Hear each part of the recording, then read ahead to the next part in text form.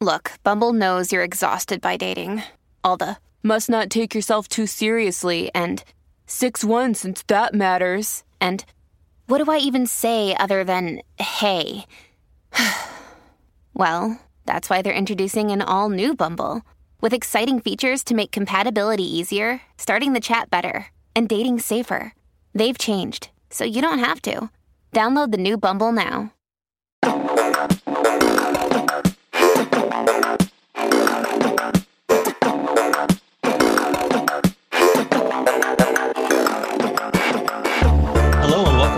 Behave and Act Natural podcast. This is our first crossover episode. And today we have Tara Zeller as our guest. Tara, could you introduce yourself, please? Hi, everyone. I am Tara Zeller. I am a mom. I'm a wife. I'm also a behavior analyst. I have been working in the field of ABA for a very long time, let's say decades to keep it general. So I started my own company back in 2015. I own the Apple Tree Connection, and our mission is to train, mentor, and empower professionals, families, and school personnel to influence positive behavior change globally. So I am so excited to be on this podcast today with you, Brian. I'm really excited to have you here too, Tara. Thank you so much. Okay, so pre-show, we were doing a lot of chatting, and I'm really excited because we're going to be bouncing a little bit all over the place, and I love it. We're going to be talking a little bit RFT, a little bit ACT, and a lot neurodiversity. But we're also going to be talking about anything and everything that comes between that, including ways of improving ABA as we know it, and to your mission and my mission, our shared value, just making the world better. So where to start? Well, could you tell us a little bit about your organization? I remember you talking a little bit or mentioning pre-show about the new RBT, and I'm curious about that. You piqued my interest. So tell me what the new RBT is in your terms. You got it. I'll just give you a quick intro as to how I got to that. Again, I've been in this field for a long time. In fact, I wasn't 100% sure that I was going to pursue my board certification. I worked in a group home with some really intense problem behaviors. So I learned trial by fire. I learned how to implement applied behavior analysis procedures. And it was a really great foundation to being a behavior practitioner. But the work was very intense. I had some other ideas about the path that I wanted to take in life. So I meandered a little bit and just came back because, just for maybe a year and a half or so, and just came back because my passion for helping people was so strong that I realized I could take what I learned and I could take what I was applying at this particular location and just keep using it to change the world positively. It didn't have to just be used in a single context. Not that I didn't, want to continue to support people with severe disabilities, but, just for me, I ended up having a neck injury, and it precluded me from being able to work with severely aggressive behaviors. So it was a good way for me to look around and go, how else can this amazing science be applied? So I spent a long time, once I did fully become board certified as a behavior analyst, working as a contractor. It's just kind of a natural place to be when you're a behavior analyst, especially with the tiered model. And even more so when the RBT credential came around. I think it was either late 2014, 2015, around then. So it's not a very old credential as a certification, the RBT. But, when I was working as a behavior tech, you were essentially the RBT without the official certification. Mm-hmm. I had a lot of the same schooling, right? I was taught by Tom Freeman. I drop his name all the time because he's just my favorite. Oh man, I love him so much. He's the most practical, pragmatic practitioner. And the way that I learned ABA is the way that I teach ABA, right? Mm. So spent a long time, years as a contractor working for other companies. And you mentioned the word ethical a little earlier. To me, I found that I was seeing maybe more unethical behavior than ethical behavior. And I just don't roll like that. Especially when it just comes to helping humans. That just always was at the top of my list, is helping my client, not so much the bottom line. I get it. It's a business. I understand revenue, but we're talking about vulnerable people, especially because many of my clients had something inhibiting them, let's just say, right? So a lot of times my clients had autism, sometimes developmental disabilities, mostly children, right?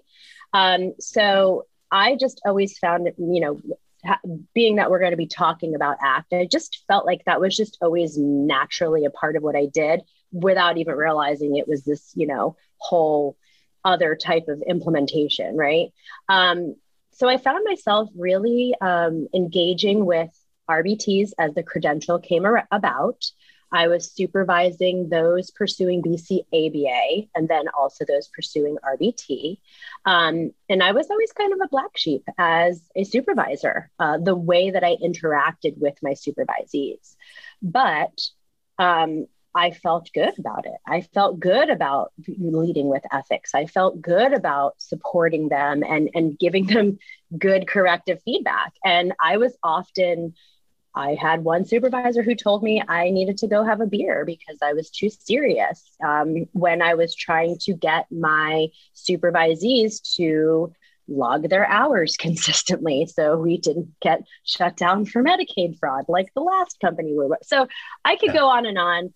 I just found that there was just a lot of weird stuff going on as I was working for other companies. And I had a final straw and I said, I am going to start my own company. And when I start my own company, I want to focus heavily on training because we work better together. Just because I'm a behavior analyst, just because I have my master's does not mean that my paraprofessional is not equally as important as I am on the case, if not more important, when you're looking at a, 5% supervision requirement versus their 95% unsupervised. So go ahead. Which to be fair, I find the 5% number to be woefully inadequate. and if I am trying very, very hard, and I am a newer behavior analyst, and I'm still learning the ropes when it comes to clinical practice with developmental delay services. Not just autism, spectrum disorder services, but developmental delay in general. And so, there's a lot of things that I'm learning and growing and learning how to be a better supervisor. But all of those things, like I look at 5% and I go, what? Yeah, right. When you do the math, when you really take it and you break it down, you go, if you work 120 hours, let's just say somebody works 30. Well, let's do 40. If somebody works 40 hours a week times 4, I know there's a little bit more in a month, right? Mm-hmm. That's 160 hours per month. Mm-hmm. That person is only owed 8 hours of supervision, 8 hours to their 160. I mean, when you just even think about those numbers, you're going, whoa, right? Yeah. Whoa. So, that became important to me as I started my own company. I got to make the rules. I got to lead with the ethics. I got to lead with training. I got to grow as fast as I wanted to. I got to find the funding sources, but know where I drew the line as far as what I was willing to do for a funding source. I mean, that sounds weird, but how could I make my interactions with my client more important and then what the funding source is asking for? So I always kind of gave the bare minimum to see what I could get away with in a good way. So I wasn't just bogged down with all of this. I love data. Mm-hmm. Data is amazing, but we can over data, right? Mm-hmm. We could spend more or most of our time collecting data than we do interacting with our clients, right? So our client is a person and a human, and the interaction that we have with them is the most important. We're supposed to take data on the interaction. The data isn't supposed to be the interaction, right? Yeah. Do you get what I'm saying about that? I'm going to give it from a different slant because I love not limiting myself to just the radical behaviorism in my research. So from a neurological perspective, our brains do this same thing where what the research is showing us is that a lot of our interaction with our environment is based off of previously recorded data with brief updates, which is one of the reasons why saying memory, even eidetic memory, which is the official term for photographic, is actually not perfect memory. Right. It's because there's an efficiency thing where we're reducing the amount of data that's needed to be taken in so that way we can function properly. And this actually is one of the foundational concepts of ACT and of other mindfulness related practices. Note, I'm saying mindfulness related. ACT itself is not mindfulness. ACT is a mindfully related practice. I want to be clear on that because I'm also trying to do better. And one of the things that I've learned about, I've been learning a lot about Eastern philosophies, and we need to be respectful of the cultures culture, I guess there's multiple cultures that have influenced by the one, but that have coined the term mindfulness. And so what we think of as mindfulness in science is barely scratching the surface. And I don't have a better word for it yet. Yeah. But the point is that applications of RFT, of active mindfulness related activities, are about flipping the script on our neurological default and getting us to be present in the moment and engaging with our environment. Keep in mind, that's not the definition of mindfulness. It's just a definition of trying to understand the concept. And so if we're spending so much time collecting data, that's like the person who is spending so much time worrying about what's going on in their head that they're not engaged with their environment. Right. And we are a part of our environment, and the individuals we're working with are a part of our environment. And we have to see them both as people and as a part of the environment, and ourselves as people and as a part of the environment. And if we're not engaged with that person, then we're being mindless. That is, wow. Thank you. I hope that helped. It did. It totally did, because, as we're talking, your question was about the new RBT, and the reason that I incorporated RBT training into Apple Tree Connection, right? So I was doing clinical practice, and I was hiring on my own RBTs, and I was growing my practice and taking the time to train my RBTs to look like BCBAs, right? And it wasn't even intentional. That wasn't even my goal, right? It wasn't my goal, but I empowered them so much by honoring them as a person and not saying, well, you're my supervisee and you get 5%. No, first of all, I guaranteed at least 10%. It was my company. It is my company, right? So that's what I got to do, right? So I gave at least 10%. I was omnipresent. I learned from my RBTs, and I'm using this in the past because I have since transitioned fully to training. I have transitioned from clinical practice to training because it became so imperative for me when my RBTs were being asked by BCBAs about things, and they would just answer. They weren't saying like, oh, I'm just RBT, but they would say, oh, something RBT, and the BCBA next to them that was also providing one-to-one services in a school-based setting would say, I thought you were a BCBA. And it was because they were empowered to, implement behavior, procedures through interactions with their client. I made it easier for them I purchased an electronic data collection software, because for me, that was one more way to make the data kind of like happening in the background and the interactions being at the forefront. Right. And so the more I realized how much I enjoyed the training part, I enjoyed the empowering part. I loved watching my RBTs look like BCBAs and really making great decisions because they were empowered to make those decisions. We still had the line between where their job ended and mine began, That Scope of practice is key. Right. They weren't going in and doing standalone parent training, or, the roles were still clear, but their ease and comfort with working with their client showed through. So I started in the background a very small RBT academy. I just decided, okay, I'm going to find out what it takes to train RBTs, like in an official capacity, like provide them with their training certificate.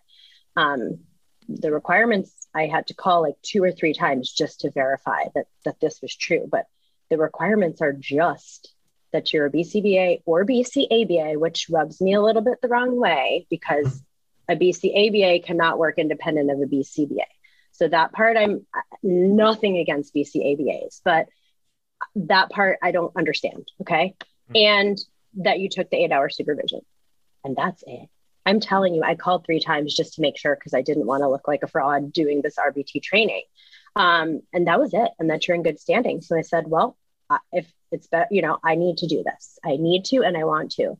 So as I started designing my RBT training, I wanted to really get the type of voice out that I was consistently giving to my trainees under my umbrella of Appletree, who were providing services and, were having success because of that focus on the client-centered, right? Client-focused. And it started to show through then in my RBT students as they would go out and be hired by companies. So I created this cycle for students to come to me and then go find employers. I created an employer network. So I defined, and I'm just going to get back to your original question, the new RBT, right? And it was just a way for me to keep this, this spine that was consistent throughout all of the classes. I've been teaching this class now since 2017. My course has grown from 7 students per cohort to 2 35 student cohorts twice a semester. So I teach four classes times 2. So it's really 8. I teach 8 live cohorts for now per year of 35 students. So the new RBT is compassionate, right? We talk about that through the course. It's not, hey, here's the task list. It's, hey, you're really important. You're practicing a science. You have a science. Here's the science, applied behavior analysis. It is a wonderful body of science and has amazing applications, but compassion needs to be at the core of you working with your human or animal, right? Connection, make a connection, make one. Just to caveat, just to explain, when I first opened Appletree, and I tell this story to my students because I think it's also really important to be very real, especially because here I am. I'm a behavior analyst. I have my master's. I'm, a highest level practitioner. I run my own company, right? I want them to, you talked about, you have your handle, bearded behavior analyst, but you're Brian, right? And so you want to say, we're the same. We're both people, right? So I tell the story about when I opened up Appletree Connection. I was just, on cloud 9, just so excited that I get to have my own client that I vetted. And so I did not have a lot of success in the beginning because I skipped the pairing period. I went in guns blazing. I got my assessment. I know exactly what the function is. Oh my God, it's so clear. Let me start to do all these things. And by the books, it should have been working. By the book. Oh my goodness, do this first, this and that. And, extinction bursts like crazy that were not going away. And I had the wherewithal, because again, compassion is key and connection is key, to stop and say, I did not pair with this client. And I had not yet hired on an RBT. And that's when I decided I need an RBT and I need to make sure that they lead with pairing, right? They lead with that. And you don't get, because what happens is this pressure to meet the funding source, to meet it. And you can't, they're still paying you. But as the professional, there's a time period where, listen, progress comes when progress comes, and there's ways to get there the correct way, and there's ways to get there the incorrect way. And I am always willing to admit my flaws because it will help somebody avoid that in the future, right? And so I brought on go ahead. Yeah, that's something that the starting with the pairing I when I'm working with my RBTs, I don't care if they're veterans, because I have quite a few that are veterans, and oh my goodness, they're wonderful, or brand new to the field, never done it before. My emphasis is always, you need to be pairing minimum 75% of the time. This is a human you're working with. This is a person. Yes. You need to be there with them and engaging with them. And a part of that process too is like, sometimes they'll bring up like, well, is that a problem behavior? And I'll be like, okay, wait, let's really think about this here. This is a person, right? We need to look at them as a person. So what if the kid flips the rug and flips it back and forth? Probably is fun, right? So flip the rug with them. Right. Like, yes. Stim with them. Yes. Yes. Like, I'm sitting here in my chair and I'm spinning side to side. Like, just stop and really think about it. I was reading an article. I guess I try to be really open. I try to keep my eyes wide open and listen to people's positive and negative experiences. Right. And, though I've been thinking about this, and then I was reading an article about it. I had already been thinking about what if, when our clients are, let's use the perseverating, right? Because I could say obsessing, but perseverating on a particular line, a particular scene, but one component of it. There's a reason why they picked that particular thing. What if I engage with them about it? What if that's their way of communicating with me? I believe there is a communication in there somewhere, right? And, sometimes your client is non-vocal, sometimes they are, right? So try to have a conversation if they are. If not, watch them, watch how happy they are when they're doing it. There is a joyous thing about it. Now, if it's happening all day, every day, all the time, and they can't do life, that's different, right? But if it's something that brings them joy and they can lean into, find out, get in on it, jump around, sing the song. And I'll give you a perfect example of this, because as a special ed teacher, I had a student who, there were 4 kids in my classroom. It was a study hall, and we were all autistic kids. I say we, because I am one too. And this one particular kid was saying over again, people eating sheep, sheep eating people, people, sheep, sheeple, people, sheep. And like everybody in the classroom except for him was getting annoyed. Because, it was that perseveration. And like, I could have told him to stop, but instead I walked up and I said, hey, did you hear the joke about the herd of sheep? And the kid was like, what? And I said, I heard, it was awesome. And he starts chuckling. And I said, what do you call a pile of sheep? And he goes, what? I said, tight knit. and you started speaking his language. Yep. And it connected us. And this even happened last week, where we use Teams in our clinic, and somebody put out a message, hey, can I get a bathroom break? And then I happened to be available. So I headed on over, and I'd only hung around this client like once. It wasn't my client, different BCBA's client.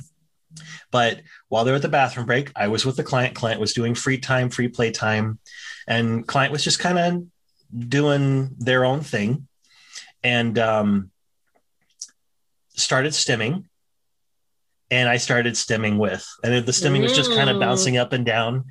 And this individual started bouncing up and down and laughing, and then looking me straight in the eye and like, you gonna do it? You do it. You do it. We went back and forth, and it was really funny, because this week that client ran up to me and just like made full eye contact, was laughing and giggling, that sort of thing. And a different RBT who was with that client was like, wait, do you know this kid? Like, this kid likes you. And I'm like, yeah, we stim together. Totally like this kid. This kid likes me too. That's our jam. And you sent chills down my legs, because you just said, this person is communicating with me, and I'm going to communicate back. And that's our job. It's literally in the job description. Well, and I know there's learning and behavior. And I know there's behavior analysts out there who are like, behavior isn't communication. I will argue with you until the world is the end. I will argue No. until the very last molecule cools All down behavior is and entropy is taken, all of like it. all of it. It's all All of communication.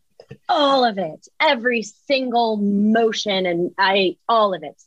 And that's another thing too, is when people have those absolutes, and that's, that's kind of the thing too, is I had a supervisee one time, and I said something about, oh, he's feeling this way. And in front of everybody, first of all, in front of everybody, which I just was like, she corrected me.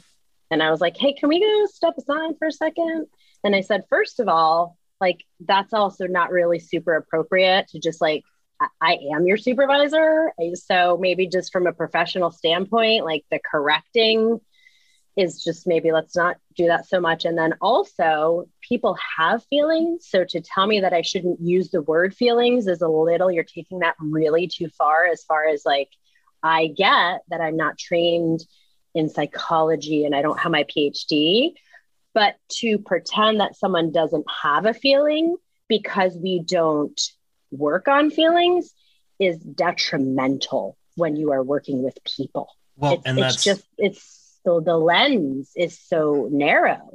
And to add to that, because your argument's better, but to add to that, because this strengthens your argument, literally the difference between methodological behaviorism and radical behaviorism is the fact that we accept that internal events, AKA thoughts, feelings, memories, emotions, are behavior.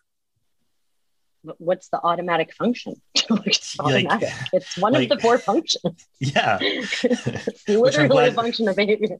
I'm glad you call it automatic, not sensory. Oh, never. It's not sensory. Because we do the 4 A's. Sensory.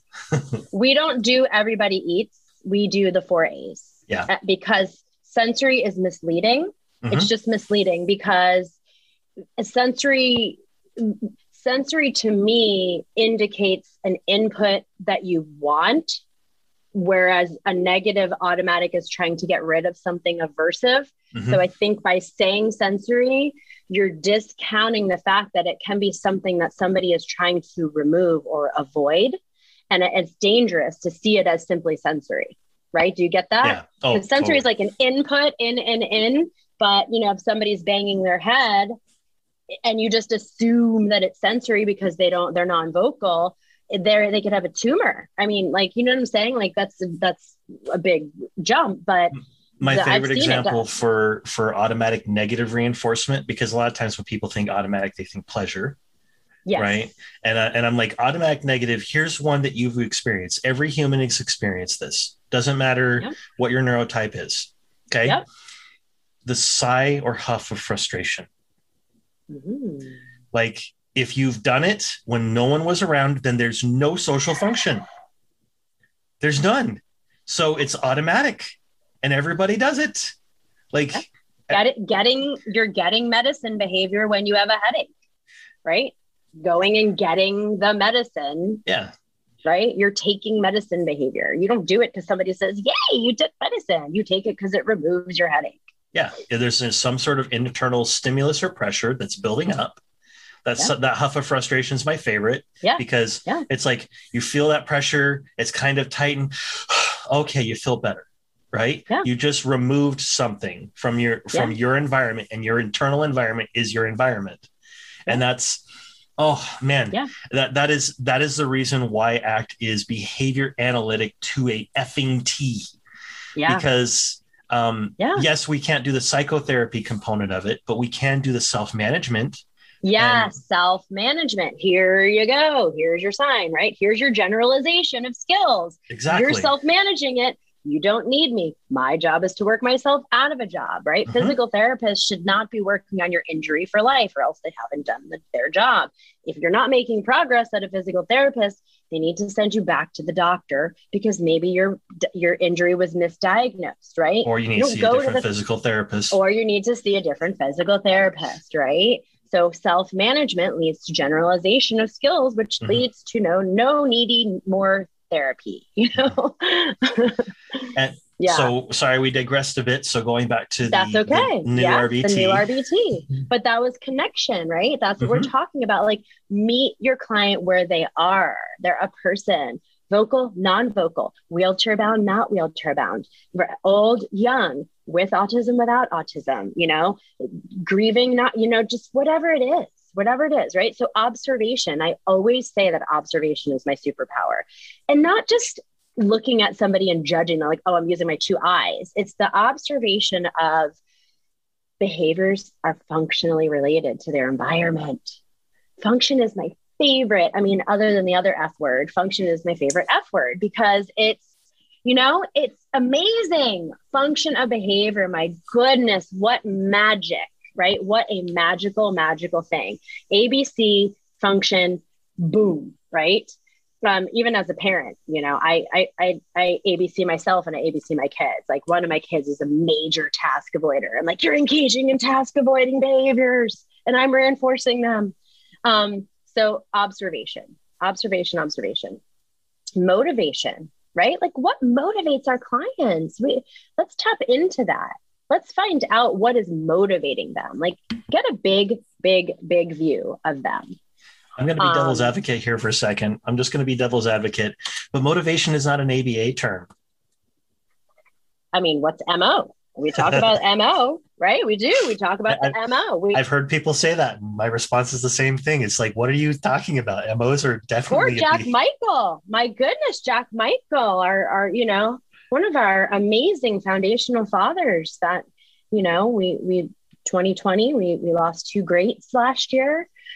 Jack Michael and Jose Martinez Diaz, who's one of my original mentors, a major, he would love this conversation, just talking about ABA and its limitless reach. I had a chance to meet him. Oh my goodness. I love him. I do. He's in so many people's hearts, and he always will be. He shaped who we are as a practice, and he just loved people, and I do feel like I'm trying to live out his legacy by talking about ABA as this amazing science and its limitless reach and application. And there's no population that this science is meant for. It's a science, right? It's kind of like saying all psychologists work on grief counseling of children who've lost their parents, right? Mm-hmm. You when you think psychology, there is no application that you do not think that it can help. That was a lot of double negatives, right? Mm-hmm. Like you see psychology as a limitless science, right? You don't think, oh, that's only for this group or that group. There are sects and there are schools of thought and mm-hmm. there are ways to apply it. And that's what ABA is. It's a science. And so part of this new RBT that I teach within my RBT Academy is just that. You're limitless. If you come, because people come from all backgrounds, right? I've had some of my early students, their motivation to come to my class was they had a sibling with a disability and they watched their sibling receive services, or, they learned a little bit about it in one of their psychology classes, but not enough. And so people's paths that they want to go on are not linear. And that's another part of this new RBT is ABA does not equal autism therapy, right? Working mm-hmm. with people on the autism spectrum is one way to utilize the science of applied behavior analysis. And it has the most abundant opportunities that we know of due to the amazing work of the opening of the funding sources in all the states, right? So not to detract from that, right? Mm-hmm. So the abundance of opportunities are in autism, but that is not the single application of the science. Plus only a portion of the science is typically applied in this settings, right? It's not like you're using every single component of the science. Sometimes it becomes very limited, in fact. It becomes pigeonholed. If we pigeonhole ourselves to ASD services, then that means that we're leaving out all the opportunities. Leaving them out. Yes. Yes. We're literally precluding all the opportunities that we can make a difference. Like everything from traffic analysis, everything like to physical health. I will say that Clint Evans. Oh yes. And the behavior chef. He is doing amazing work, and same thing for Behavior Fit, at trying to help people see that, we don't have to do fad diets. We don't have to do the big advertising thing. We can show people that they can, their behavior can be, their environment can be altered so that their behavior can lead to better health and longer living. Yeah. And this is one of my little Brianisms I came up with. I come up with all sorts of them, but my particular favorite one right now is the form is ABA. That's an application, but the function is to live well. Yes. Like I always say, live their best lives. We are there to help our clients live their best life. Their best life. Not their best life. Theirs, not the funding source, not their caregiver, not their peers. Right. And that brings in ACT beautifully, because what ACT is about is it's about helping the individual identify their values, their values. Yep. And like initially when I was at the beginning, I was getting kind of learning this. I kind of got stuck on me trying to convey my values to them. Right. And we all come with a history. That's but then learned how to convey how I found my values and then try to help them find their values. Oh. That's the next step. That's the thing that makes the difference. Because if you can help them identify their values, then they can take committed action towards their values. Values are a motivating operation. Values alter the value of the reinforcer. And if somebody can engage in their values and live their values, then they're able to live their best life. Theirs. And then we can end therapy. Yeah. And then they don't need us because we are the therapeutic environment. And I also teach my students that we are not our client's natural environment. Their natural environment doesn't include a therapist. So we need to help them. We are obligated to work ourselves out of a job. And that looks differently depending on your client. There's no one perfect, it's not like therapy should last 1 year. No, like it's fluid. But I believe that there's tons of therapy that is either ineffective or is just lasting so long for whatever reason. Maybe people don't know how to fade out services. I don't know. But yeah, it's all about empowering our clients to do their life for themselves, right? And if they're young kids, they still have to have assistance from their parents, which is where the caregiver training becomes essential, right? Essential is the handoff, is just like, you got it. You can do this, right? You could do hard things. And I'm going to use ABA on you when I'm doing my parent training so that you're changing your behavior because you're the reinforcer for all this problem behavior, essentially, as the caregiver, right? Behavior that sticks around is reinforced. So how do we find out how to reinforce other behaviors? And one of the things that I try to do with both my RBTs, with my parents, with my clients, is I help them to see that they are behavior analysts, every single one of them. Because we're all analyzing our environment, right? We don't have to use the exact same fun, big air quotes there, fun language that behavior analysis uses, but we can still teach them how to analyze their environment and be responsive to their environment, and then how they can alter their environment so they can achieve their best life, so they can live well.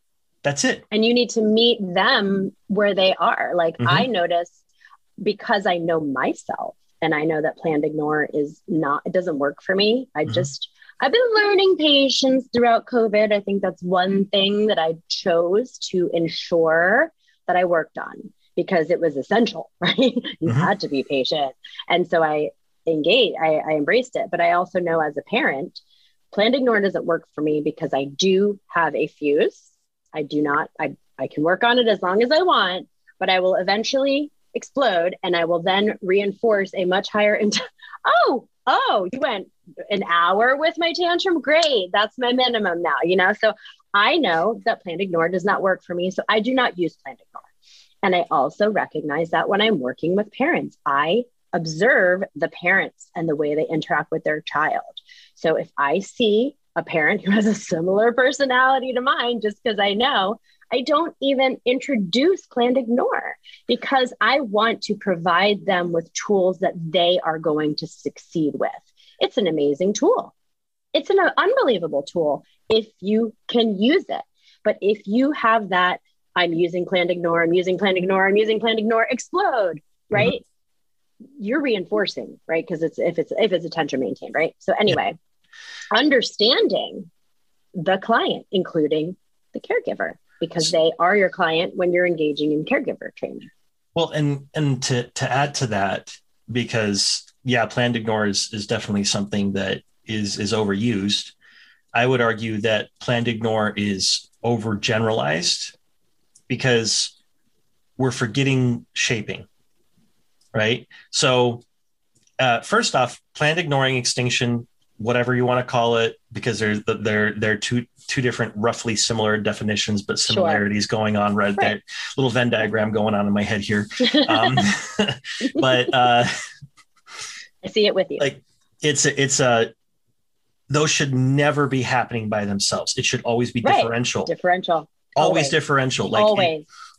Okay, so there are natural environment settings where extinction and or planned ignoring might occur.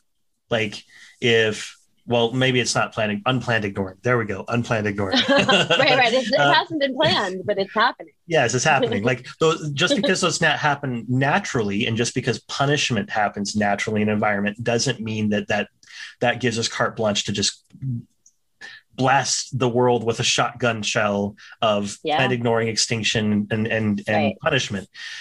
Differential reinforcement and shaping are our best friends. And so what I've been doing with my RBTs and a particular client that I'm thinking of right now is there's some toleration training that has to happen. And when I say toleration training, I mean like this individual won't take no from other people for an answer.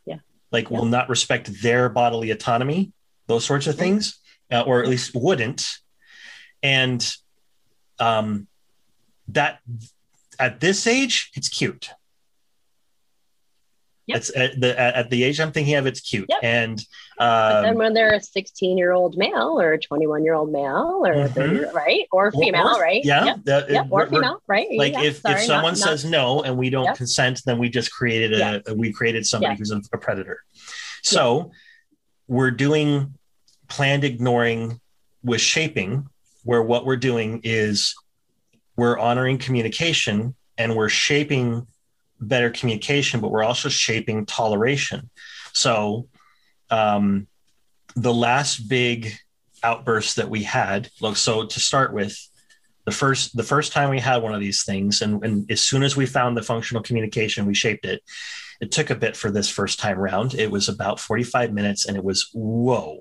And we had to apply safety care where we got the individual to a safe place, and we're not putting hands on. We're just waiting, allowing for them to flip their switch back on. If you like, because when you're in distress, the switch is flipped off. Your paralimbic system is just fight or flight. Like there's no rationalizing. There's no rationalizing of it. It's full emotion. But as soon as we got any form of communication, jumped on it, de-escalated, moved to the next step of shaping, right? This last time that we had one, total duration, and it was a pretty big outburst, but total duration was less than 3 minutes. And communication came quick. Yeah. And when talking with the parents, the power of reinforcement. And when talking with the parents, they were like the same thing. Like we're seeing Dad's words were something along the lines of, we're seeing a lot more of those little pump the brakes situations, but and pump the brakes and kind of like precursor behaviors to potential outbursts. But then we're also seeing this individual going through the process of checking, I'm putting words in parents' mouth, but basically parents saying we have to prompt less and less. And self-management. You're shaping self-management. And you're shaping it. I'm hoping that maybe not this authorization period, but the next one we can exit. Right. Because that's the goal. You're beginning with the end in mind. Exactly. You're using generalization training. Sure. And no, I'm not perfect at this. One of the 7 dimensions of applied behavior analysis, you're actually like using generality of behavior in your practice. Yeah.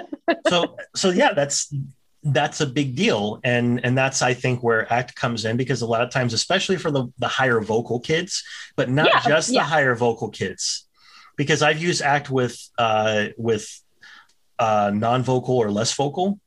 And in fact, with one of the individuals I no longer work with, because I no longer work for that organization, the breakthrough that we had for this individual, where it was 2 times a day for a half-day session, we had major aggression, we had holes in walls, people getting concussions, all sorts of things like that. And it was there was struggle with communication. We had rolled out all medical. We'd done all these different things. And I was an RBT at the time with this client. But I was also a behavior analyst in training. I was bait. Sorry, I love that joke. But I have not.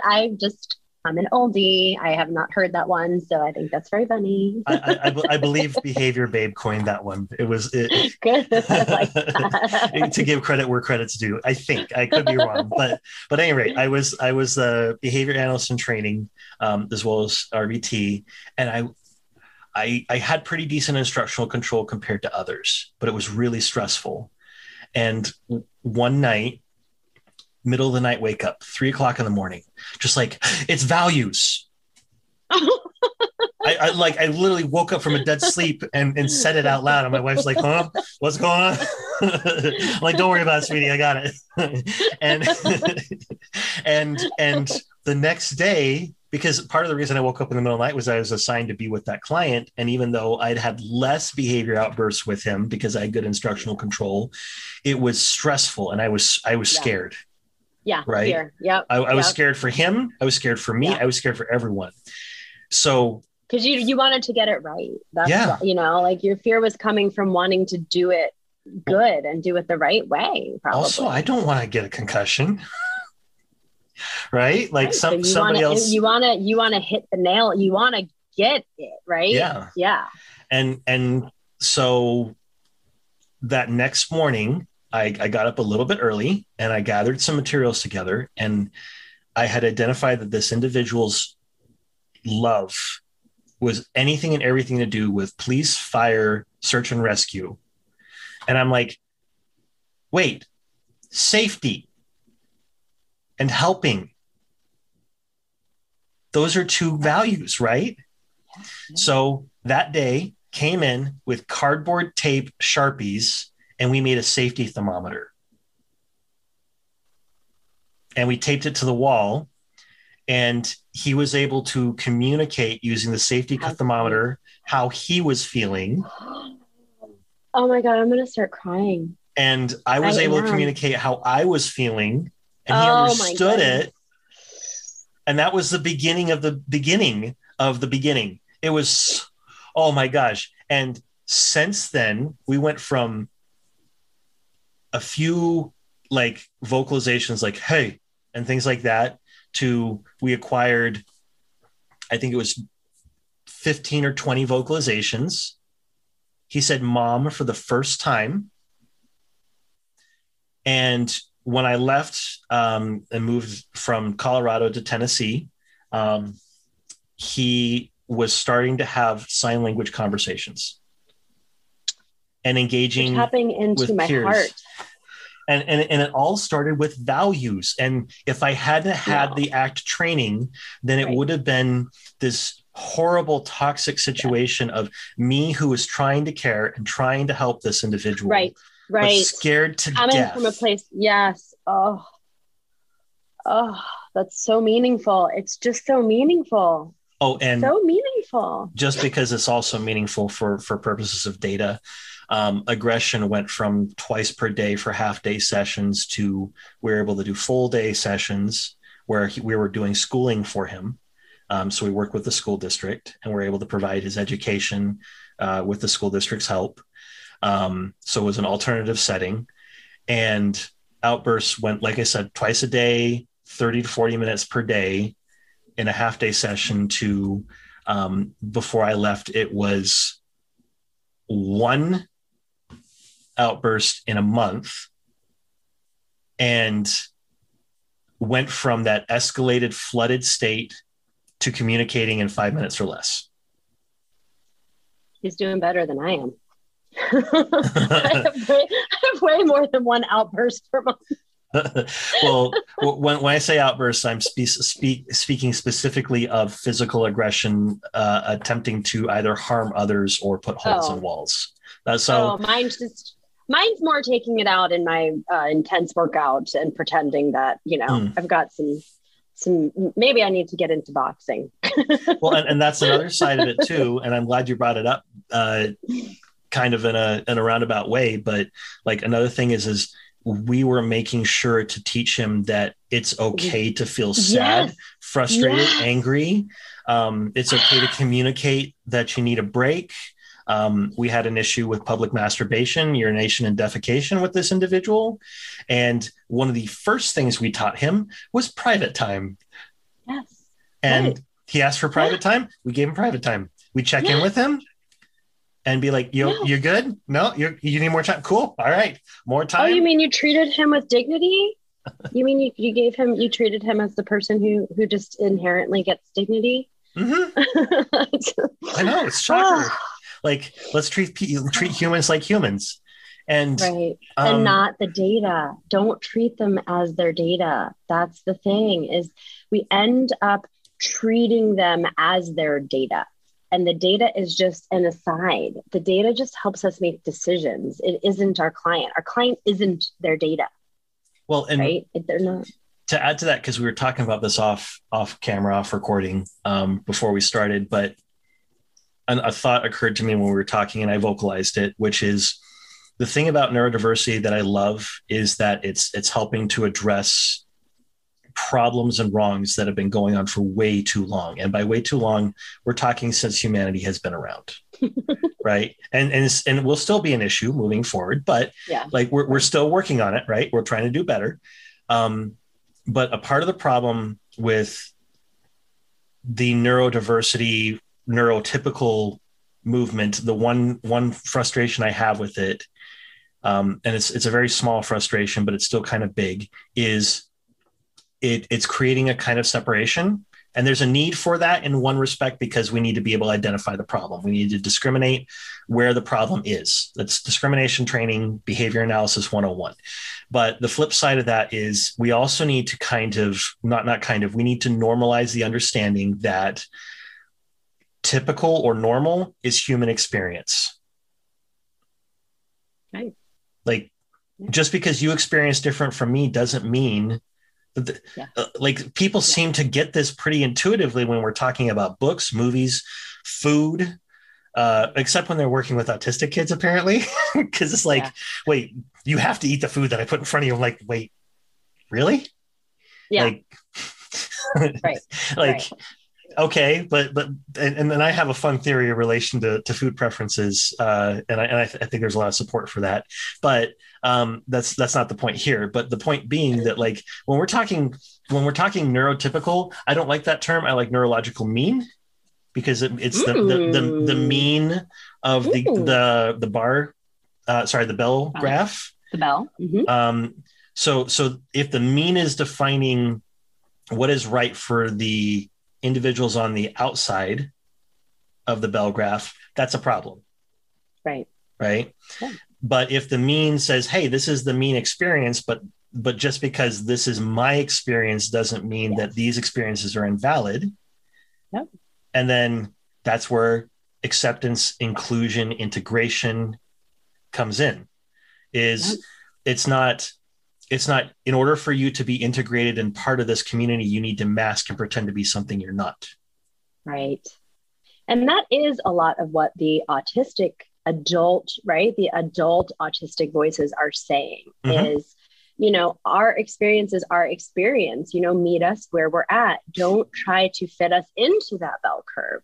Yeah. And I, being a person, sometimes it happens and you don't mean to do it because you just become a part of a culture or there's a certain way or methodology that maybe the company you're working for is doing. And it's not, there's no intention to do harm. It's just the way it is. But when you stop and really observe and attempt to connect and meet people where they are, you realize, we are a science, and we are an application that prides itself on individual, like we do single subject designs, we write individual treatment plans, yet oftentimes we're truly just leveraging off of other stuff. It's not like fully customized and individual. So I do appreciate the adult autistic voices, saying my autism makes me who I am, right? And I, meet me where I'm at, and, assist me where I need assistance, but for me, the challenge that I always try to observe and understand is the difference between someone's just core innate personality and some of the difficulties that they're having that we could help them with, right? I am a very specific type of person. I like to say, like, you don't want to see my New York Italian come out. So there's a certain part of people's personality that's just them. Yeah. And then there's other parts that kind of get in the way of them living their best life. And that's what we're there to help improve in the lives of our clients, but not make them a different person. Perfect. All right. So we're going to go ahead and take a very quick break. All right. Welcome back. So we were just talking about how, like, when it comes to autism, the neurotype and someone's personality, that's a part of those are part of who somebody is, and trying not to view people as numbers on a graph, but as people. Yeah. And, we're going through this list. I told you about my new RBT list, and that's kind of what's springboarding our conversations, right? So the beautiful next word on my list is acceptance, right? Accept the person, right? Accept them, accept your client. And again, we go back to helping them living their best life. Number one, we're not medical professionals, right?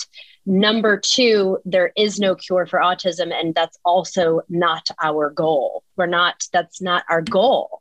Our Praise goal the Lord. Is Hallelujah. Thank you. It's just not, that's never going to be a goal, and it shouldn't be, right? And so, recognizing let's call them the excesses in our client's life that get in the way of them leading their best life should be our goal. And to honor, right? So I love Temple Grandin, right? She talks all about focusing on people's strengths. I also have a book that Ron Sandison sent me in the mail because I just love him. We connected on LinkedIn, and he actually did a presentation for my RBT Academy class about his experience living on the spectrum. And this new book he wrote, it combines faith, because he is a theologian. If I said that right, I might have added an extra I in there. I apologize. And someone with autism, and just, gives the credit to his mom, who just kind of bucked the system at the time, because was an 80s kid when, the diagnosis itself was very different. And she just met him where she accepted him for who he was. And she built upon his strengths, and she found things that interested him, and she taught him through that. And he's an amazing human. He's married, he has a wife and a kid, and he's got multiple master's degrees. And, he is who he is because of his autism, not despite it. Right. And so to find ways to celebrate it is important. And also, again, to broaden the fact that as ABA practitioners, we are practicing a science, and we are not doing autism therapy. We are sometimes helping people with autism. But there's no autism therapy. What does that even mean? But I think we need to get more precise with the way that we use our lingo sometimes. Well, and I agree with that, both for ABA and also for the autism community, because there's a lot of really wishy-washy definitions on both sides. And one of them that I struggled with for a while was the term masking. Not the ABA terminology, but the autism community one, where you're pretending to be somebody you're not. You're putting on a mask. Okay. And for a long time, I didn't think that I masked. And then I started considering it and considering situations and settings. And I was able to identify that a good portion of my teenage years and early adulthood was masking because of the consistent delivering of punishment. So it was from like peers and stuff, just from your environment, and right? adults, your experience. Just, you know, being shamed and treated poorly, like also from supervisors at work. Work was a hard one for me. But then when I started getting into environments that were accepting and healthy, I learned the difference between masking and being able to turn up the volume is the way I like to talk about it. Because I started learning discrimination training. So I started getting discrimination training. I started learning how to discriminate between the environmental settings, because a big part of what ASD, autism spectrum disorder, affects an individual is there's a lack of discrimination of different environmental characteristics. Okay. So example of this is that internal sensory, I apparently had ongoing nonstop indigestion most of my life. And it wasn't until I went and got my sleep apnea treated and got on an acid reducer that we were able to discover this for me. And then it was like, oh, wow, that never ending heartburn is gone. I actually feel great. What the heck? Like, like being able to learn how to delineate. And I especially became aware of it when I forgot to take my medication for 3 days in a row. And, and I was like, that's what's going on. All right, cool. And now I know what this feeling is. Well, the same thing goes for environmental. I learned how to identify body language and nonverbal cues and things like that. And it wasn't that I was bad at it. It was just, I was misreading it. Yeah. And I had a guide, my best friend, Bob, who started asking good questions and started helping me to explore that. And I started improving my capacity to identify and understand and progress in that.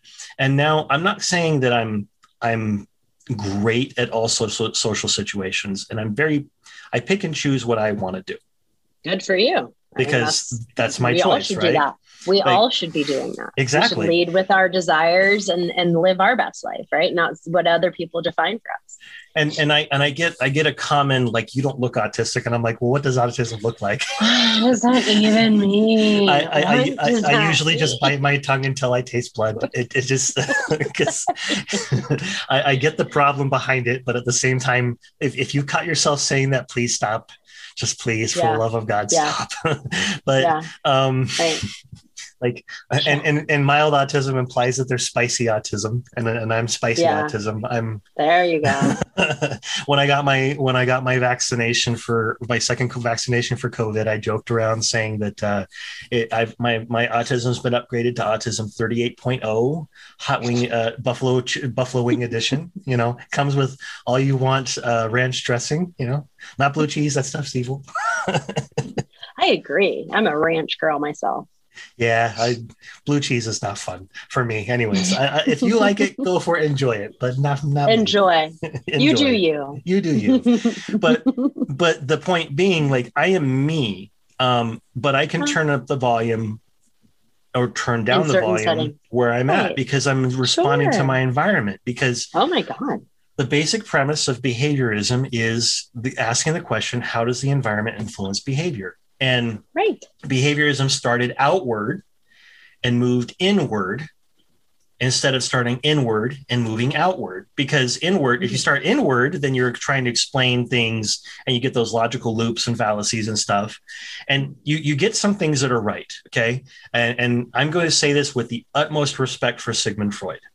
because he was a giant and he did wonderful things and he got so many things right.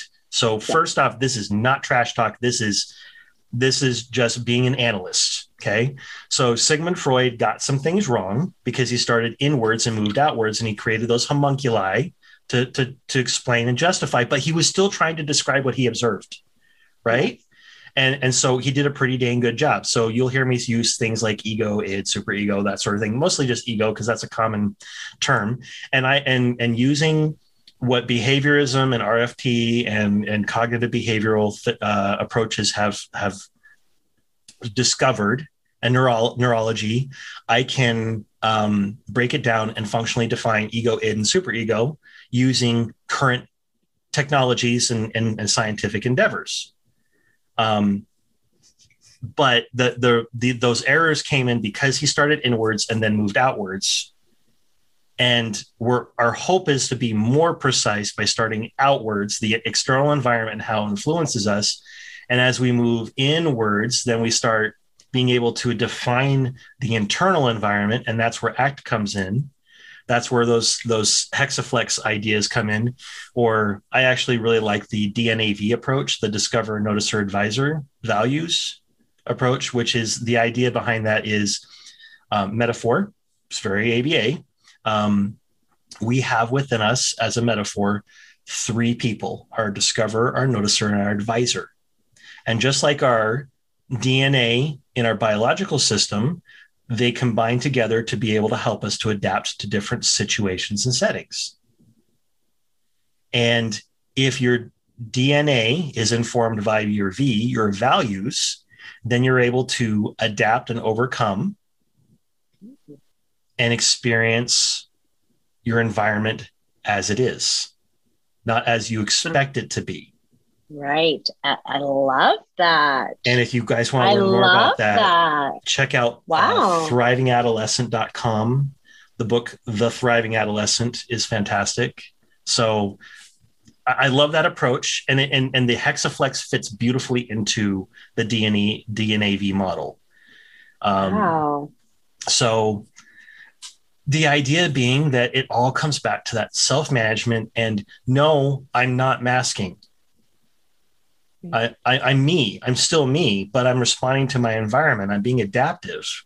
Well, right. I mean, like at the beginning of this podcast, we set the ground rules and we talked about it being PG-13. Mm-hmm. So I'm adapting to the environment, right?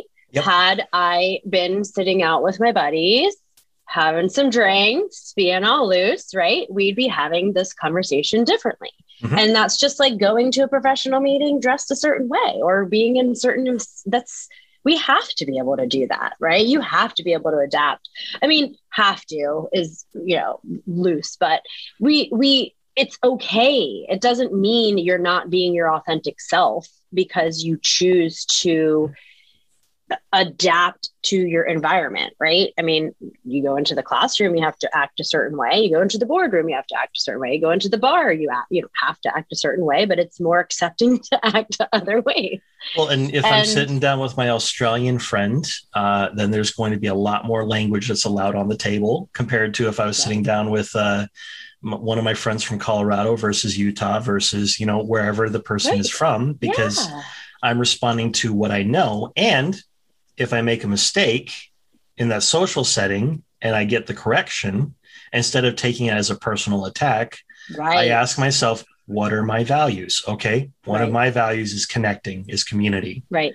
So then I can create a situation where I'm able to adapt and maintain myself and be myself while still responding to the other individual in the environment and being a positive influence to them. Yeah. Right. I love that. I love that distinction. I love it. I love being able to say that, you're adapting to the environment.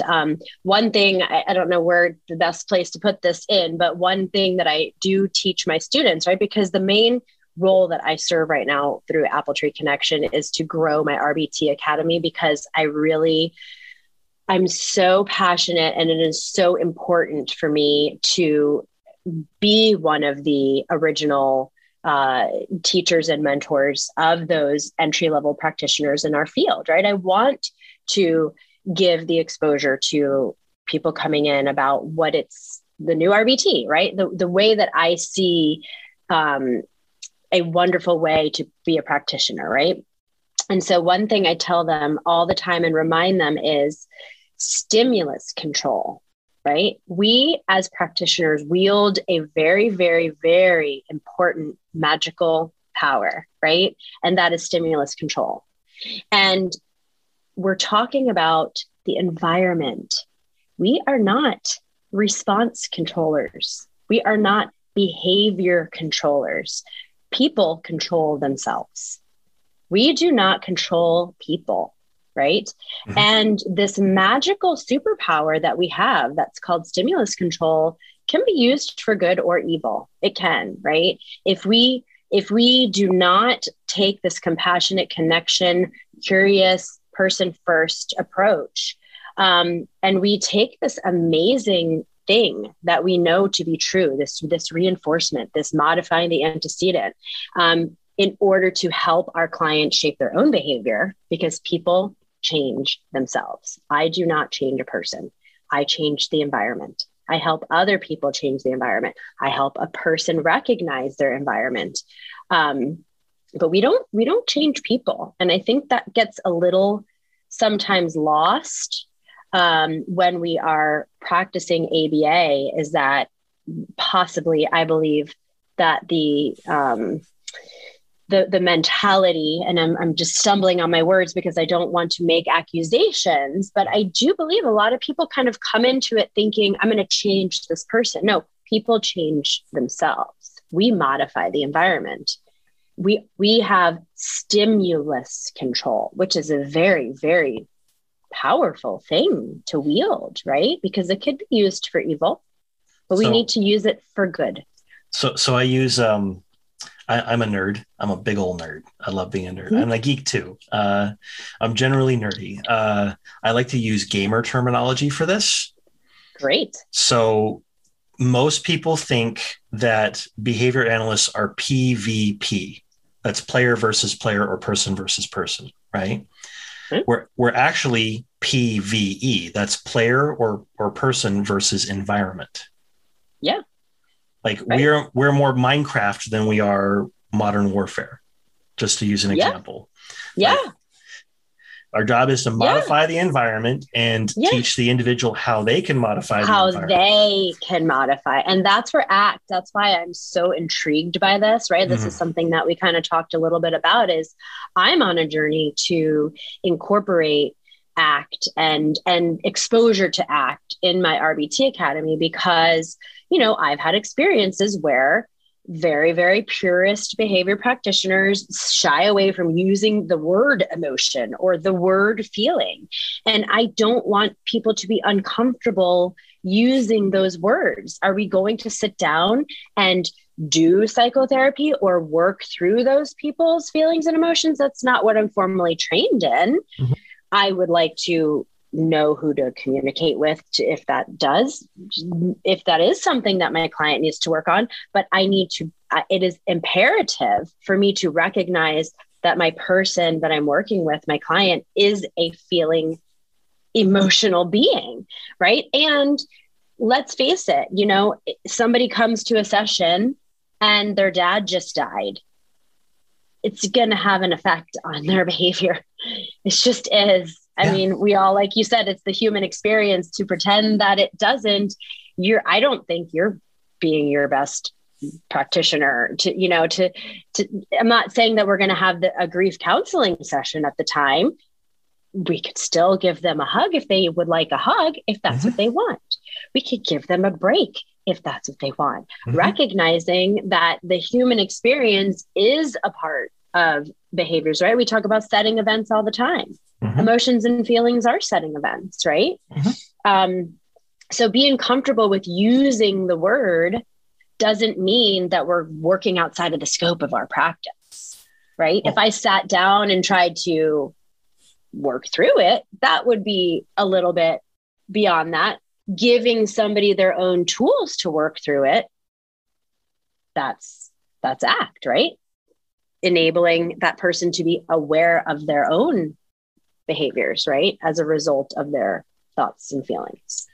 Well, and that's also the heart of trauma-informed care, because a part of it is helping the individual to see and know that you're safe, that they can be around you and they don't have to worry about you causing harm to them,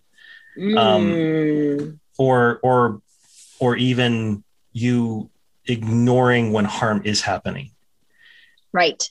Even more so. I think you hit that nail on the head, is that whole, we're just going to gloss over this because that's not quote unquote behavior, because that's not what I'm quote unquote working on. And that's where the data, it gets dangerous when people see themselves as data collectors, right? When they see themselves, when they're taught you're a RBT and you're a data collector. No, data collection is one of your duties. Well, and then that leads beautifully into the next thing, which is trustworthiness, because trauma-informed care incorporates trustworthiness. It's building that trust. We could use behavior ease for this and say pairing, but it's more than pairing. It's honoring communication. It's admitting when you make a mistake. It's building that rapport that I'm human, you're human, we're human together, and we can be human. And no, I don't expect you to be a robot. Yes. And that leads to empowerment, which also builds into choice and collaboration. And those are the 5 characteristics of what I consider trauma-informed care. And if you're not incorporating safety, choice, collaboration, trustworthiness, and empowerment, then you're not trauma-informed. And so, I hope that fits into the new RBT model. It sounds like it does. It does. And as we're talking, you didn't mention ASD one time when you were saying that, right? You're just talking about a person, a human at any age, stage, or right, with or without any disability or disorder, right? It's not... and if you're working with animals, the same thing applies. Same thing. Right. What's your history? My friend I've been talking about this, one of my amazing teammates on my workout team, she adopted a bait dog. Right. I mean, you want to talk about coming with a history. And I have never met such a happy dog. And I think that dog has gratitude. I think that dog is so grateful. I'm getting chills just saying it out loud. And I know, she's still a dog, but just watching her little butt wiggle and the fact that she has half a tail and her jaw and just looking, the life that she lived was the worst imaginable life you can imagine for any living thing. Right. And what is coming from her experience now is just this, look at my life. And she could easily, if she was an angry dog who nipped at everybody all the time, I would go, I get it. I'll keep you safe. I'll keep you warm. I'll keep you separate. Right. I'll keep the other people safe from you. But she is just there's something about this dog that is just coming out, and she's living her best life. And there's something about just the way she's engaging with her new environment that's inspiring. Well, I have 2 rescues too. And same thing, seeing the history, or rather guesstimating at the history that each of them have, but also creating those conditions where they open up and seeing the beautiful personalities of who they are, and then just loving and accepting them for who they are. Yeah. And we can do this with dogs. Why can't we do this with people? Right. I see these people who are I like dogs more than I like humans. And I'm like, but what if you applied the same principles to humans that you do to dogs? Maybe your interactions with humans would be improved. I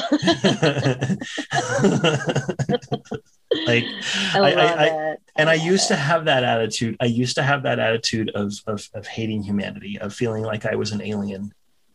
right? Well, I get it. If you recognized down the road that you were masking, right? Mm-hmm. Then I can understand why that perspective would come in, because you'd think like humanity has caused me to not live out my fullest self because it's not accepting of me without my mask, or when I'm not masking, I'm treated a certain way. Right. Yeah. And it was until that you started getting into environments where you had the opportunity to feel safe and comfortable to take it off. And you're like, cool. Yeah.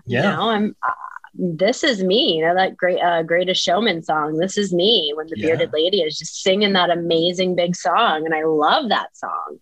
Yeah. That's the song of ABA. Like, this is me. Take me, leave me. And ACT, I discovered ACT after I made these discoveries about myself, but ACT has helped me to better understand it and further the growth. So put labels on it, kind of like give it a name, follow a path, create the definition, understand what's going on, replicate it, being scientific, being a technological. But I used to think of myself as an angry person. I am an angry person. I am this. Mm-hmm. I am that. Mm-hmm. And then, so this is one of my favorite ACT concepts: self as context. And I'll explain self as context. My favorite way of explaining it is to give you the polar opposite: self as content. Okay. The opposition to self as context is self as content. I am an angry person. That is self as content. I am this. I am that. Here's self as context. I am experiencing anger. I am experiencing my neurotype. I am experiencing. Now, when I'm talking to people and we talk about stuff on the surface level conversation, because of the way English is, the way language is, I can't wait to jump in on this. I'm gonna digress in a second, because you jumped right into where I was going. Go for it. Good. So I will say I am autistic. I am non-binary. I will say those things, right? But really, when I get an opportunity to dive in, this is turning up the volume. Okay. I say, I am a human who experiences not autism. Okay. And when we get into the non-binary, it usually happens, that's easier because people ask me what my pronouns are. And I'm like, I don't care. Mm-hmm. and I'm like, just say he, him. I don't care. It doesn't matter. And they're like, well, what would you want? And I'm like, well, really, truly, my true pronoun, if it wasn't super awkward, would be me. Because my true pronoun is me. I am me. I will always be me. I will never change from being me. Me is the thing that was me 20 years ago. Me is me now. Me is me in 30 years. Right? Me will always be me. And so that's the perfect pronoun, except it's not, because it's super awkward. Because hi, me. Are you talking about me, or are you talking about me? Yeah, exactly. So, but the point being, like, the reason I chose non-binary, because it took a lot of thinking about, a lot of consideration, and a lot of growth, is because for the very longest time in my life, I've had a lot of arguments with people about what is considered manly, and I challenge those constantly. And in fact, I even had an argument that lasted like 3 whole days across multiple touchings with this person over multiple weeks, where he insisted that he would take away my man card. And I'm like, you can't take away my man card if I don't have one. Like, and this was way before the growth that I have now. And so, like, the reason I decided non-binary applies is not because that matters, but because it's an opportunity to teach an important idea, which is, I am self as context. I am me operating in my context, and it doesn't matter how other people respond to me in relation to my values, but it doesn't matter. So if somebody misgenders me based off of what my external gender looks like or doesn't look like, and this happened with the client kept on misgendering me, and one of the RBTs was getting upset, and I had to pull him aside and say, I don't care if he calls me Mrs. Middleton. right? It doesn't Right. matter to me. I don't care if he says yes, ma'am. That doesn't matter to me. What matters is that he's here, that he's trying, and and correcting him is interfering with his ability to engage with me. So I don't care. And and so that's why I decided that non-binary best fits, because I want to help people understand that, yes, if you're hearing this and you're of a more conservative outlook, or you kind of got that eye roll response of well, there used to be two genders and now there's a bazillion type thing, which I was there at one point, and I had to grow. If that's your response, think about it this way. Freddie Mercury's name wasn't Freddie Mercury, but we call him Freddie Mercury. And Prince's name wasn't Prince, but we call him Prince. Why can't we just respect what another person has? And I know it can be frustrating if you accidentally goof and mix up and that sort of thing. But come on, even if you don't like Freddie Mercury or Prince's music, I don't understand why you don't, but if you don't, okay, fine, don't like it. But that doesn't mean you have to be an asshole.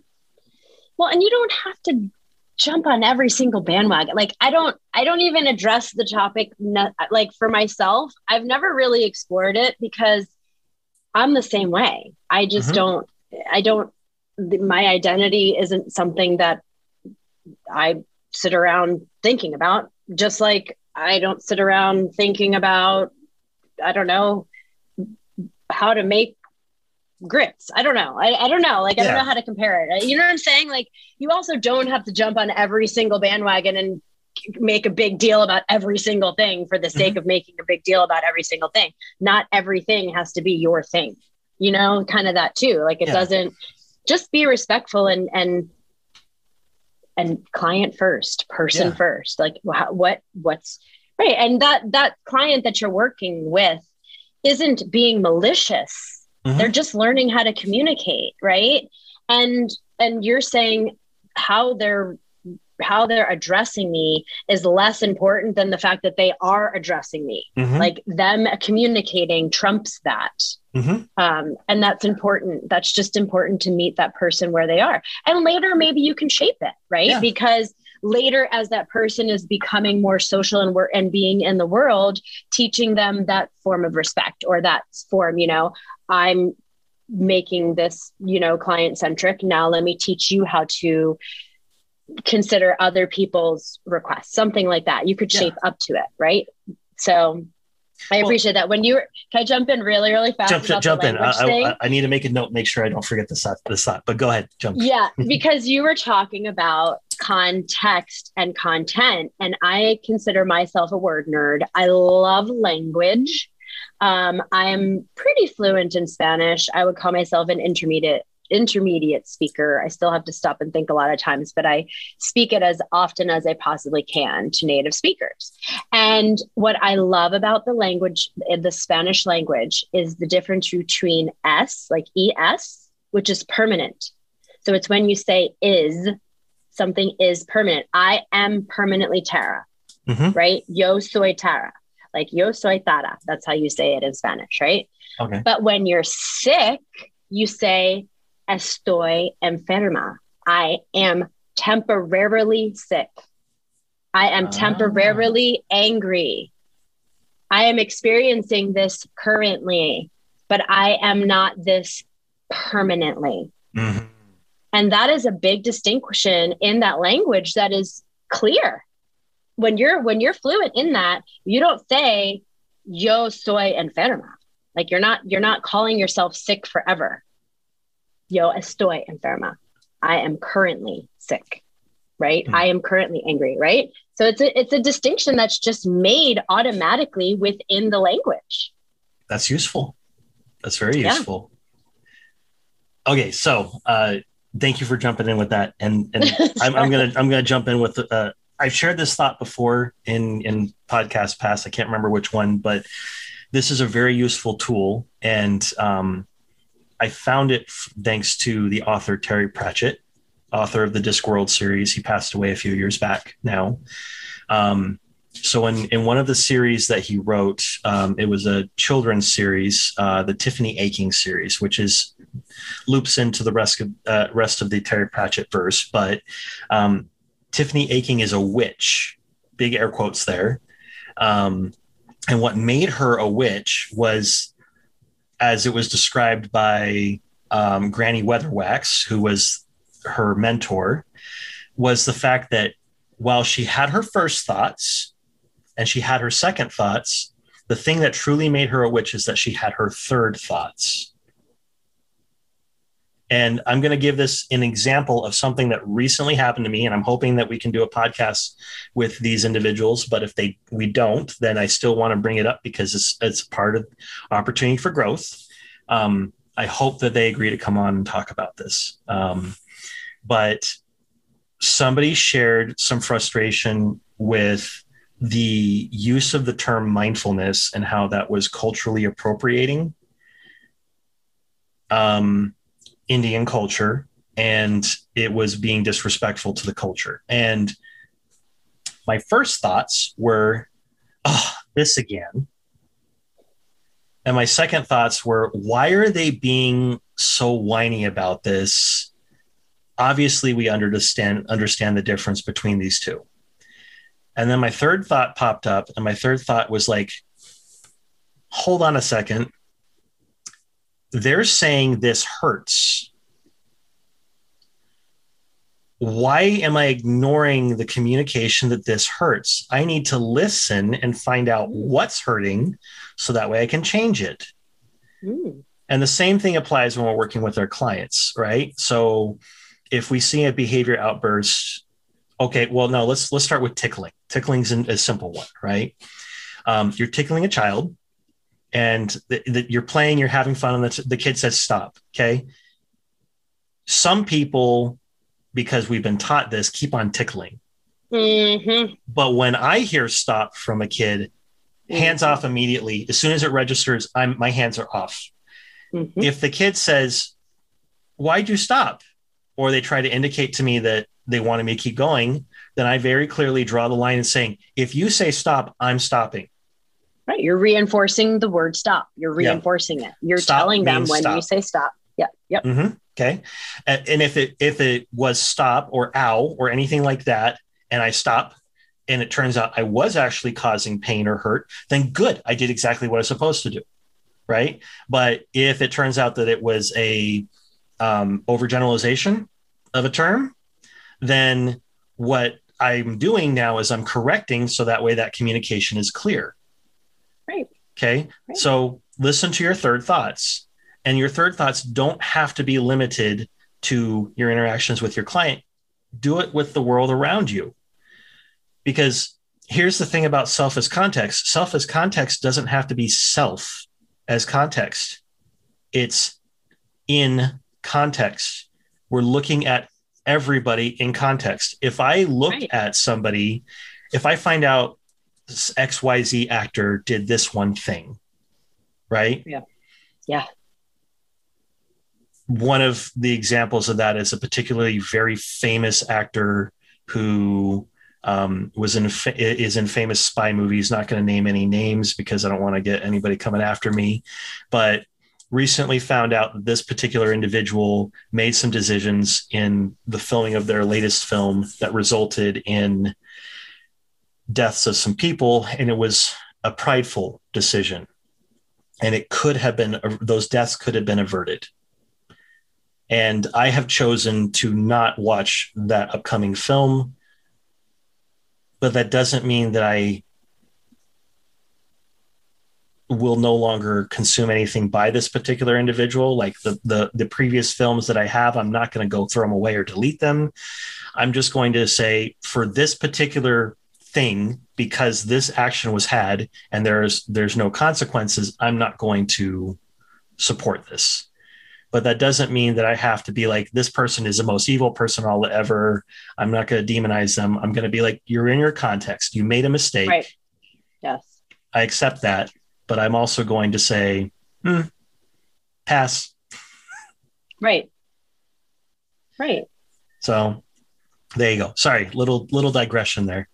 No, this conversation is so stimulating, and just, I love talking about this bigger and broader, right? And I always say that ABA is an umbrella science. You know, I just feel that way. I just feel that when we have this lens of how we interact with the environment, right? And also, like you said, it's just this one thing, this one time, and this one thing.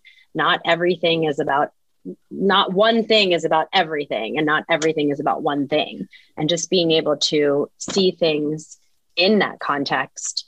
But that's where, right? That's where kind of ACT comes in. That's when we talk about setting events. Like, today, Johnny's having a bad day. And yes, that is subjective. Bad day is subjective. But these are the reasons why his behavior has changed in this direction, right? Is due to these setting events. It's this happened prior to session, and it is affecting his behavior today. Will it affect his behavior tomorrow? To be seen, right? It depends on maybe how we interact with him today. So this marriage between ACT and ABA, I think, is less of a marriage and more just part and parcel of each other, right? It's a lens. It's like you're putting on your ABA, you're putting on your ACT glasses while you're doing ABA. They're not like separate from each other. They're a part of each other when utilized for helping improve someone's life, helping improve somebody's time on this earth. Well, and ABA behaviorism falls under a different umbrella as well. So there's kind of an umbrella effect going on here. Yeah. And that umbrella is contextual behavioral science. Right. Like you're describing being a functional contextualist. Yeah. And that's something that I'm hoping that we can try to help others understand is, yes, you're an RBT, a BCBA, a BCABA, a BCBAD, right. And congratulations, you worked really hard to get to this point. Yep. That is amazing. Yep. I've been through that test. I know how stressful that is. I wouldn't have been able to make it through that test without ACT personally. And that was when I was able to get the results almost immediately. I can only imagine how awful it would have been to have to wait, 3 to 4 months to get your results. Oh, that nerve-wracking. I can only imagine. Cool. You fought the dragon. You were there and back again, but that doesn't change the fact that you're still working with other people. Right. Like we have to give each other. You just chose this science to be the thing that you're using to work with those other people versus this science or that science or this method or that method. Exactly. You're still, it's a set of constructs. And, people talk about staying in your lane or being true to the science, but we still need to lean on other professionals because the behavior is everything you say and do. I think it's thrown around a lot. And we often say, well, we could do what a speech pathologist could do. Well, if we could, then we'd be speech pathologists. And I would have gone to school for that. And I would have learned all the things that they learned. But can I incorporate some of the things that they're doing in my sessions, right? To improve my client's behavior by using these particular tools? Yes, I can. Can I collaborate with them? Can I collaborate with them? I mean, anytime I would get a new client and we would have verbal behavior goals, I would always ask if there was a speech pathologist in my client's repertoire. I would reach out. I was always blown away when I was told you are the either first or second or very rare number of behavior analysts who has called me. And I was like, why? You're a speech pathologist. This is what you're trained to do. If you have speech goals and I have verbal behavior goals, I would rather use your speech goals because you know how to evoke speech and, you're learning about the mouth and the oral motor. I remember one time, and I'm digressing a little bit, I had a client whose name, let me see, would this be breaking ethics if I say the person's name? If I just say their name just for the sake of saying their name as a client? Is it super unique or? I'm going to change the name, right? Okay. I'm just going to change the name. It's a name, that person's name started with an L. So I'm going to pretend that their name was Larry. I'm just going to pretend it was, just for the Cool. sake of using another L name. And that person was a young person. Mm-hmm. And so they always said their L's would like a Y. Larry. Right. So they said Yeri, right? Yeri. So translates a little bit differently to this name, right? Okay. So as a behavior analyst, I was trying to help that person state their name, quote unquote, appropriately. And so I would overemphasize the L and say, oh, Larry. And then we'd shape it, right? So that poor child was saying my name is Larry. And I said, oh my God, what have I done? This is not okay, right? Mm-hmm. I am now teaching this child to just, so I took the time at that point, which I should have done before, to consult with a speech pathologist. And they said the L is one of those letters that, because I told them how old this person was, and they go, that is totally age appropriate for them to be saying like a Y. And I was like, I'm out of my lane here. I have stepped out of my lane because, everything you say and do is behavior. And I was taking that approach, and I was out of my lane at that point, and I was actually doing more harm than good. Mm-hmm. And I kind of just like started reinforcing just however he said it, and great, you're great. And then left that to the speech pathologist. I was out of my lane. Yeah. And it's hard work to be this self-analytic, to question, to catch yourself. Like it's really, really hard work to acknowledge when you've made a mistake or you screwed up, you've effed up, and not functioned, and not functioned up, you effed up. But like, this goes back to values again. What are my values? And living. Oh, you're good. Okay. And living, living a life where I'm not values driven is harder than living a values driven life. Yeah. Like the frustration, the anger, the fear, the anxiety, name all the different emotions that we consider negative. I'll tell you right now, I've said it before and I'll say it again. Jocko Willick's TED Talk is one of my favorite TED Talks ever. One of the best 15 minutes you'll ever spend. He talks about radical self-ownership.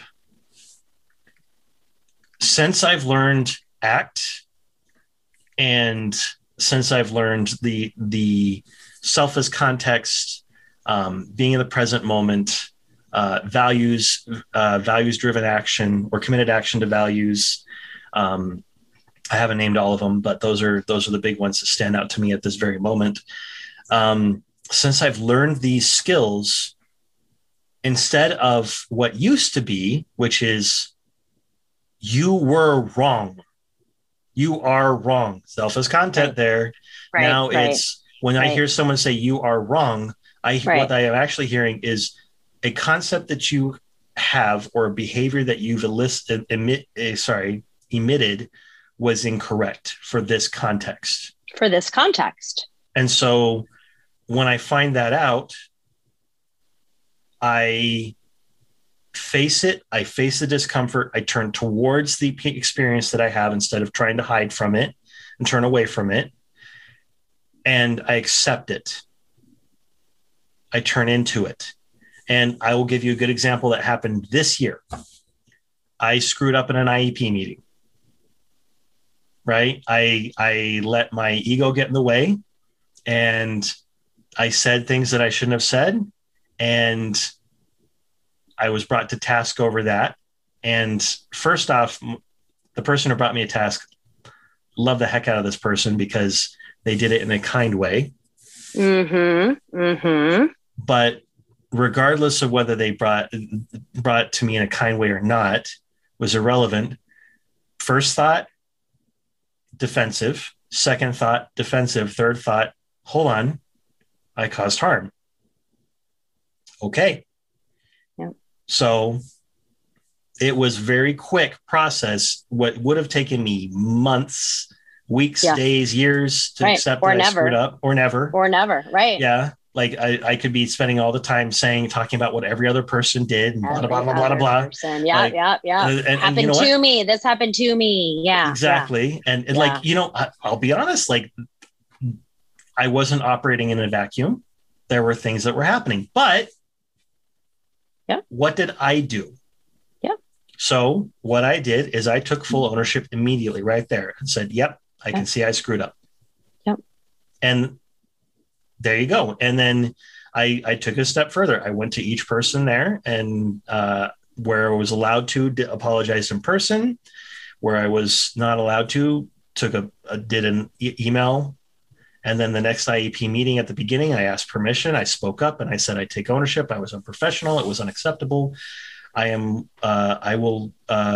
need to improve how I did things. I am sorry. There was no excuse. Wow. Right. And that's leadership. Yeah. But that's not just leadership. That's just being human. Right. And that's trustworthiness. And I know my ulterior motive wasn't, I got to get their trust. It was, you know what? I screwed up. Yep. I own it. And interestingly, I went to one of the team members and apologized to them. And the team member's response was, I don't think you did anything wrong. And I'm like, right. I'm glad that you don't think I did anything wrong, but I did something wrong. Like it wasn't okay. And guess what? You don't have to carry that around anymore either. You don't have to carry around this like dissonance or like this happened to me or I was wronged. You don't carry that around anymore. And it's so much lighter. It's relieving.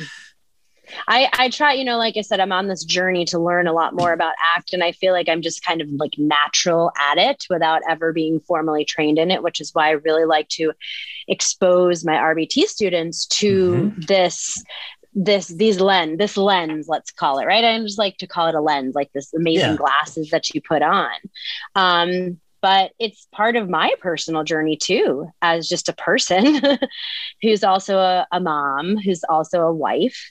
And in my relationships, really bring it, you know, especially to my parenting and just the idea of unconditional love and not making their love contingent on their actions, which are contextual, right? That are happening in a bubble. And that's even bigger of a challenge for me because I am emotionally married to my children and my husband, whereas my RBT students, not so much. They're, you know, we don't have a bond, but, bringing that into my parenting and trying to really teach my kids these skills as well is, when you try to explain to them, hey, that behavior kind of, this was the result. And well, I didn't mean to do it.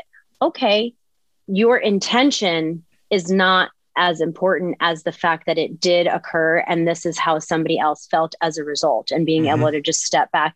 You know, kids are different though, because they have not matured and their brains are still child brains. So to remember that too, is that I'm coming from a very many years their senior and many life experiences their senior, both, you know, good, bad, ugly.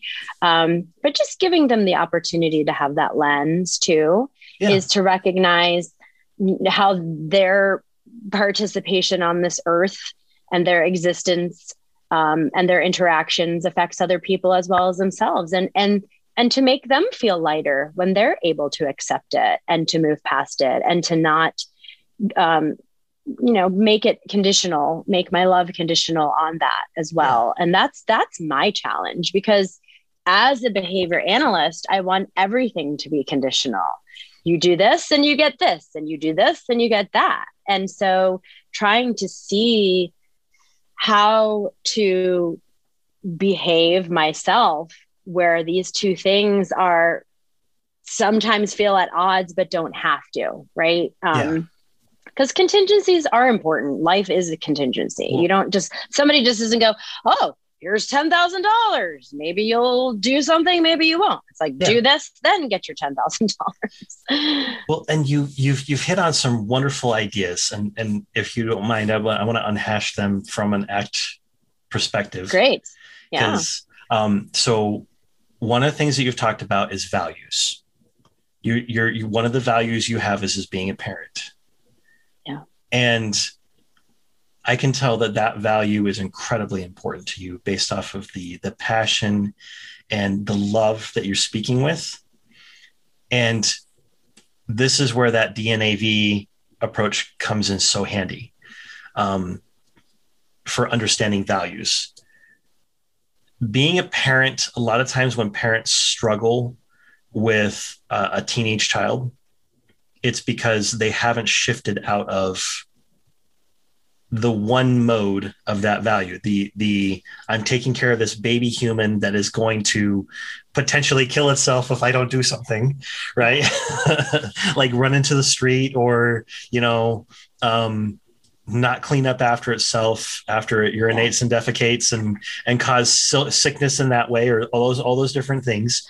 And then when that brain development is happening, the individual is now transitioning. So the value of parent is still there, but you have to shift how much of the observer, the noticer, and the advisor is popping up. So that way you can still live your value of being a parent. And then the parents who struggle with, maybe they do really great in the teenage years, right? Mm-hmm. But then the young adult years and the adult years are so hard. And there's all those clashes as a result of that. And that's because also it's a values mismatch or not quite comprehending the committed action portion of moving towards your values, because you have to respond in the context. Yes. And so there's the parent who's like, well, I'm still your parent. And the kids moved away and has their own family, or maybe they don't have their own family. And it's like, you have to fit within my context. And it's like, no. And right. That's a really important thing about values is knowing that values is like going left or right. It's like traveling east or west. It's a direction. Like you can never truly achieve your value, but you can achieve your values-driven goals. So one of my values, I want to have kids. Turns out I can't have kids, like natural born. So am I a little bit devastated? Sure. I would love to be able to have my own cute little mini me running around my spawn, like, I would love to have that, but I've shifted my values. Well, no, my values haven't shifted. My value of being a parent is still there, but I've shifted my committed action. And so now I'm on a journey towards being able to foster and adopt. Amazing. And, I love my family, but if every member of my family were to pass away tomorrow, please don't happen. But if that were to happen, guess what? My family is still my value. I still have that value. I can build family around me. I can live towards to values-driven behavior towards the memory of family. I have one grandparent left, and there's a good chance that she won't make it through the year. But I still love them. My values are still present. So that's a really core idea of ACT is seeing what values are and what they aren't. And another important idea is knowing that the dead man test applies to values and goals. Ooh, tell me. So if you have a dead man goal of, I don't want to feel depressed. Oh, the absence of. That's a dead man goal, right? You want I want to feel happy, right? That would be, right? So that's like the opposite. Is that kind of where you're going with that? Got it. Yep. And what's more, I would argue that even I want to feel happy could be potentially a dead end goal, not a dead man goal, because, a dead man doesn't necessarily feel happy or sad, but feel happy that's like a one-note song. Like, and sure, you can have a one-note song, those club songs. But after a certain point, it gets kind of annoying. The thing that I love about ACT is that at the core of it is this understanding that we are the sum of our experiences, but not really. It's actually we're the sum of what we take from our experiences. Ooh. And you can't decide whether or not you're going to feel pain or not. Pain is inevitable. Mm-hmm. but suffering is optional. Oh yeah. Oh yeah. And so being able to see yourself within that context and being able to see all these different things and perceive them, see is wrong, perceive them. Yeah. And then once you perceive this, oh, I'm the sum of what I take from my experiences, then you become a time traveler. Yeah. You get to choose. You choose. We talk about that, my husband and I, all the time. It's just, you know, it's how you choose to react to it is your ultimate power, right? You get to, that's what you get to control as a person. You don't get to control the inputs, right? Because life, like you said, I love how you said that. It's our takeaway from our experiences, right? So two people could be experiencing the very same thing at the very same time, and they could take away two separate things, right? But your lens is also shaped. So to be able to change your perception of it from, let's just use negative and positive for the sake of just being, you know, thinking of it that way. If you are to tend to take the negative aspect of things away, to shift your mindset to see the same thing through the rose-colored glasses, or to at least say, I recognize that caused me pain, but I will choose not to suffer as a result. And this is where the RFT component comes into act, is that if you're trying to avoid your experiences, then you're literally what you're doing is, by the act of avoiding, you're increasing the pain. Yeah. And thus, of course, creating suffering. Yes. That's, and we talk about that. It's so, you know, when I talk to my RBTs about that, we'll talk about, you know, antecedent modification, and it's a beautiful thing. But if you modify your client's environment, right? Like if you take away every trigger for their tantrum, you are not giving them an opportunity to experience that which causes the tantrum or that which triggers the tantrum. So they don't know how to not tantrum, or how to do something in lieu of it, or how to take that experience and process it in a way that is more beneficial to them and the world around them. Right. So we do, that's overly modifying the antecedents by, oh, I'm not going to go down that path, I'm going to keep going. Then you never behave in a way that takes you down the positive path. Right. Exactly. And that's to bring it a little bit full circle in some ways. That's where RFT has helped us to bridge that gap and see where the things that Freud and Jung were observing are coming in, is being able to see, okay, so let's look at our behaviors here, the types of behaviors that we've identified through behaviorism. So we've got Pavlov and that reflexive behavior. Cool. Stimulus pairing. We have what Skinner identified, which is a stimulus response stimulus. So operant behavior. Then RFT started with somebody asking the question about Skinner's verbal operants, and started exploring that and looking at rules governed behavior and all these little fun things that come with that. And so RFT brought that in and helped us understand that even better. So it's a continuation on Skinner's work. And so we're starting to see that, oh, wow, there's multiple levels of behavior. And as far as we know, this is important, qualifying here, as far as we know, humans are the only animals that have verbal behavior like we have, right? Could be that maybe dolphins and some other animals out there might have those, cetaceans, whales, they might. Here's the thing. They've learned how to understand us, but we don't understand them. So I don't know. Like, we can't truly know. So it's pretty cool. It's pretty cool stuff out there. But, and same thing goes for cephalopods, octopi.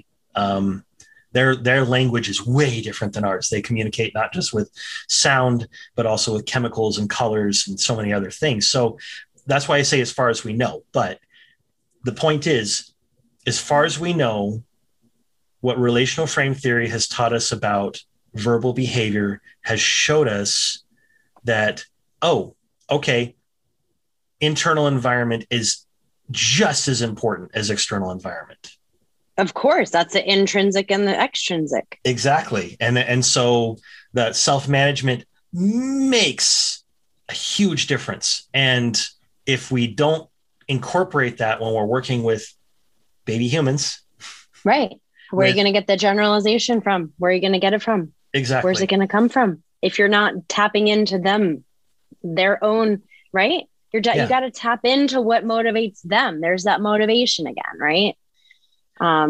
We might be reinforced by our environment, but we're motivated intrinsically. And that's the goal. You don't want to sit and focus all of the attention on your client's external reinforcers, right? I mean, you want to be able to get them to understand how to recognize that which is occurring inside, right? So perfect. Well, I love it. It looks like we're about out of time. Yeah, I've really enjoyed the conversation so much, folks. If you want to learn more from Tara and hear from her, she has amazing work that she's doing on Instagram. You can also check out appletreeconnection.com to learn more about her RBT coursework. Really excited to learn more about that myself. Awesome. How else can folks reach out to you if they want to learn more or experience more of what you're offering? Appreciate that ask. We do have a YouTube channel. I was doing an ABA to Z series that I kind of put a pin in, but I'll be back. And we have a lot of people that are interested in the RBT credential that find those videos very helpful. Mm-hmm. I just take a very practical approach to explaining the different concepts, especially like the stimulus control, how we help work on the environment and we don't change people. It's just very important to me to get that new RBT way out there. And we are going to be launching right now. Our RBT Academy are taught live, right? So we teach them typically twice in the fall, twice in the spring in partnership with the University of Central Florida. But launching late spring, early summer, we're going to have a self-paced course. And I've been belaboring it because the live part is so important in the way that I teach it. So we have simulated our live course as closely as we possibly can by incorporating recorded lectures broken down into small topic-based videos. Instead of having our students watch like multi-hour videos, they're watching very small topic-based videos along with reading material that has been created. We also have a guided notes workbook. So it's very, we really want our students to succeed. And we will also have weekly live BCBA sessions based on what module you are on, because the idea is that at any moment, anybody can be signing up. So we'll have dedicated days of the week that are associated with each model because people will be on different paces because it's self-paced. So we're super pumped about that. And we're going to be launching that soon. So just get on our social media channels. We've been on Instagram a lot. We are on Facebook, YouTube. I try to be on LinkedIn to be in touch with the business to business side. But you could always, if you want to just email me, you can email me at tara@theappletreeconnection.com to learn more. And just give a shout out anywhere you find us. And this is awesome. Thanks for having me, Brian. Well, I really appreciate it. Thank you again for joining both the Act Natural and OBehave podcast today. Folks, remember that Act Natural and OBehave are open source education materials, which means all or part of the podcast, except for the intro and outro music, which is licensed specifically to the podcast, is open for use, reuse, cutting, pasting, utilizing towards continuing education. Just remember that you need to cite your sources and act natural and behave.